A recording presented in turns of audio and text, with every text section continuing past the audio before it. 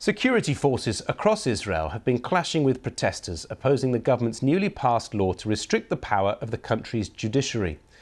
Demonstrators see it as a power grab by the Prime Minister Benjamin Netanyahu, but he says the move was necessary to correct an imbalance of power. Our Middle East correspondent Tom Bateman reports. The streets of Israel were soaked in anger. Moments after one of the most contested laws in the country's history was passed. Anti-government protesters were being blasted with water cannon, and the rage towards Mr. Netanyahu, or Bibi, was boiling over. This is my country, and Bibi kidnapped our citizen, and it's not supposed to be. We need to be here. I serve in the army. I have 3 little boys, and I want to continue to stay in my country. And outside the Israeli parliament, a showdown. Today's vote, they said, was a red line. These protesters had said they would stay put and block the route to the Knesset, and now they're trying to prove it. The security forces using a van. These are unprecedented scenes. The Israeli leader has just had surgery to fit a pacemaker. He appeared amid the increasingly fraught atmosphere. The opposition shouted shame as the critical vote neared, and they walked out, claiming historic changes were being rammed through, opening a door to dictatorship. There is no prime minister in Israel. Netanyahu has become a puppet on the strings of messianic extremists. But tonight, Mr. Netanyahu dismissed his critics. Today we carried out a required democratic move. The move was aimed at restoring a degree of balance between the branches of government, which we had for 50 years. But with the protests set to intensify, the mood is one of deepening crisis. There is escalating violence in the region, the absence of any political horizon in the wider conflict, and Israel's occupation of the Palestinian territories. Now, anti-government dissent is spreading into the security establishment, and Israel's internal divisions have rarely felt this severe.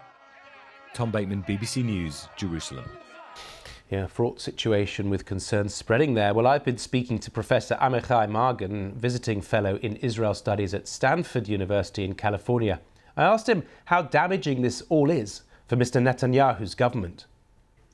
Extremely damaging. Israelis have been protesting for the last 6 months, but there was hope that at the very last moment, as is typical of Netanyahu, he would seek to reach some kind of compromise and try to alleviate the incredibly high tensions in the countries. But that did not happen.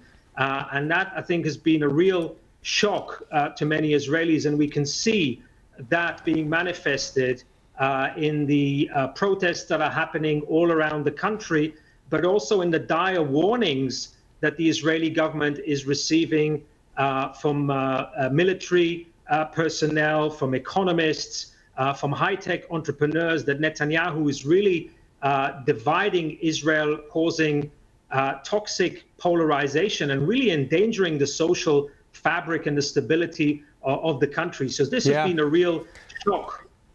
Can you explain what the government is actually trying to do? Why it's not allowing, as it were, the judiciary's word to be final?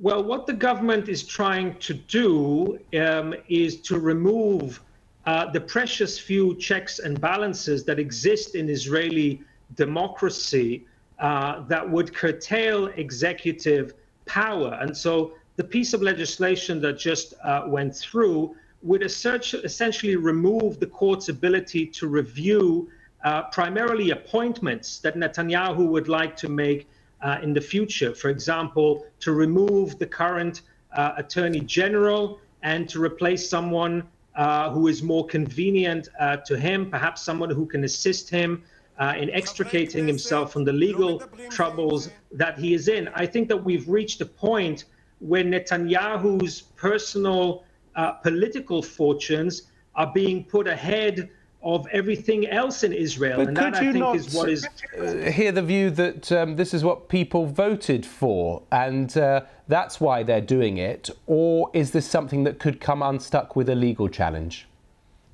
Well, this is not what the people of Israel have voted for. We can see that in public opinion poll after public opinion poll. Even people who voted for Likud in the last elections are surprised and shocked by the speed and, frankly, the brutality through which this coalition is pushing through its agenda. So I think that people have been taken by surprise. I'll remind you that Netanyahu made no mention of these legal changes in his electoral campaign. He was talking about making peace with Saudi Arabia, with making sure that Iran doesn't attain a nuclear bomb, with ensuring that Israel fights high inflation and reduce costs of living. There was no mention of this before the election.